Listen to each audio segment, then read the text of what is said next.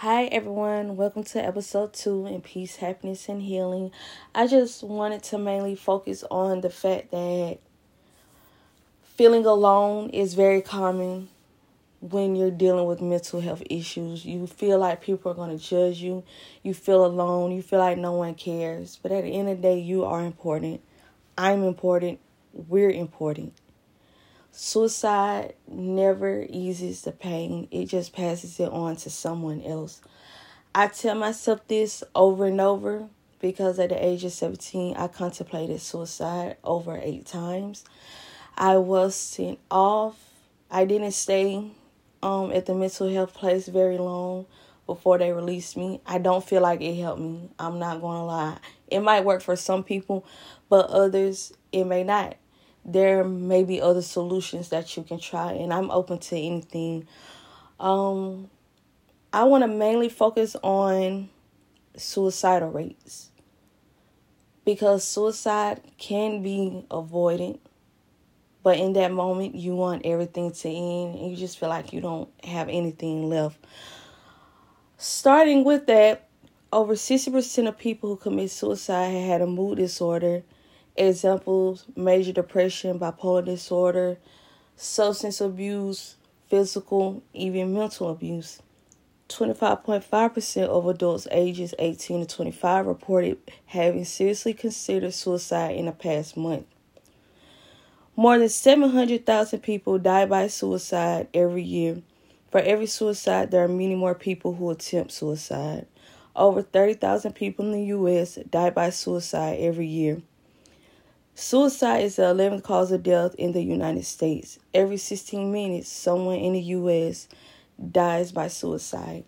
And this has to be mainly focused on because suicide is most common in young adults, especially people who are going through things and people who just don't have anywhere to turn to, they feel like. At the end of the day, you do have people who care about you, whether you've convinced yourself that you don't. I feel like when we think about our mental health and everything that we've been through, we convince ourselves that that's it, there's nothing left. You might wake up one day feeling great, jolly, then an hour, 30 minutes later, you just feel like you're done with the world. I say this because I can relate. I had been doing very good, actually. I had been happy, doing what I was supposed to do, and then I relapsed. I'm not sure really what triggered it, but my suicidal thoughts came back. I myself have a 7-year-old son, and I don't want anyone else raising my son telling him that his mother committed suicide. Because I feel like at the end of the day, we didn't ask for this. You don't just wake up and say, oh, yeah, I think I want a mental illness so people will look at me crazy. No, we didn't ask for it. Like I said, we deal with things differently than other people in the world. I have an older brother who has been through just as much as me, but my brother tends to not let his emotions show the way that I do. And we're two completely different people. So you would kind of look at us and just be like, how is he so humble? And I'm just kind of all over the place. I've expressed my mental health to numerous people, including my friends and family. I'll talk to them. I talk to my mom, my sisters, even my brothers sometimes, and of course my close friends. And I tell them what I'm really feeling. And I need people to understand that it doesn't be one thing that's just triggering my suicidal thoughts. Like, it's a group.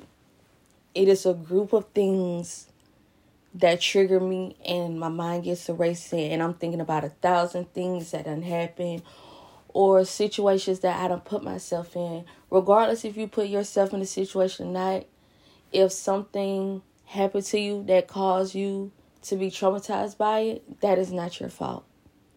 You're not at fault for any of that. And I'm still trying to convince myself that. But I do feel like over time, it takes time. I do feel like you can move past it. It's going to take a lot longer for others. But with me, I'm not saying my progress is just shooting through the roof. I'm just going to take it day by day, and I'm just going to focus on me, my mental health, getting better. If talking to someone, whether it's a family friend, mom, dad, a cousin, or even, a therapist, you can do that if that's what's going to make you feel better. Keeping our emotions bottled up just leaves us in a space where we just disappear from the world. And we feel like no one will understand that. But people do understand more than you think. And that's what this podcast is about. I want everyone who listens to know that you are not alone. You're not the only one with mental health disorder. You're not the only one who's battling depression, bipolar disorder. I myself suffer from bipolar disorder and also depression. And those take very negative effects on me when I think about it, or I could get mad and I could get triggered and boom. Or I just feel like I'm not good enough for people.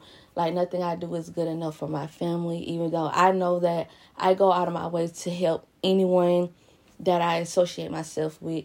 And anyone that knows me knows that I don't mind helping at all, even if it causes me to start deteriorating health-wise. But at the end of the day, if I know I played my part, the only thing I can do is focus on myself and tell myself that things will get better for me. Things will get better for you. Family members who are also suffering but don't want to speak out. Hopefully this podcast encourages them to open up. I'm going to close up this podcast with a final thought. And my final thought is never let anyone or anything control your life. Never feel like you're not doing something right. Never feel like you have to be picture perfect for anyone. Because my motto, I'm worth it, you're worth it, we're worth it. Everybody's worth it and everybody matters. Until next time, I can't wait to talk to you guys on episode 3. Stay blessed and keep your head up.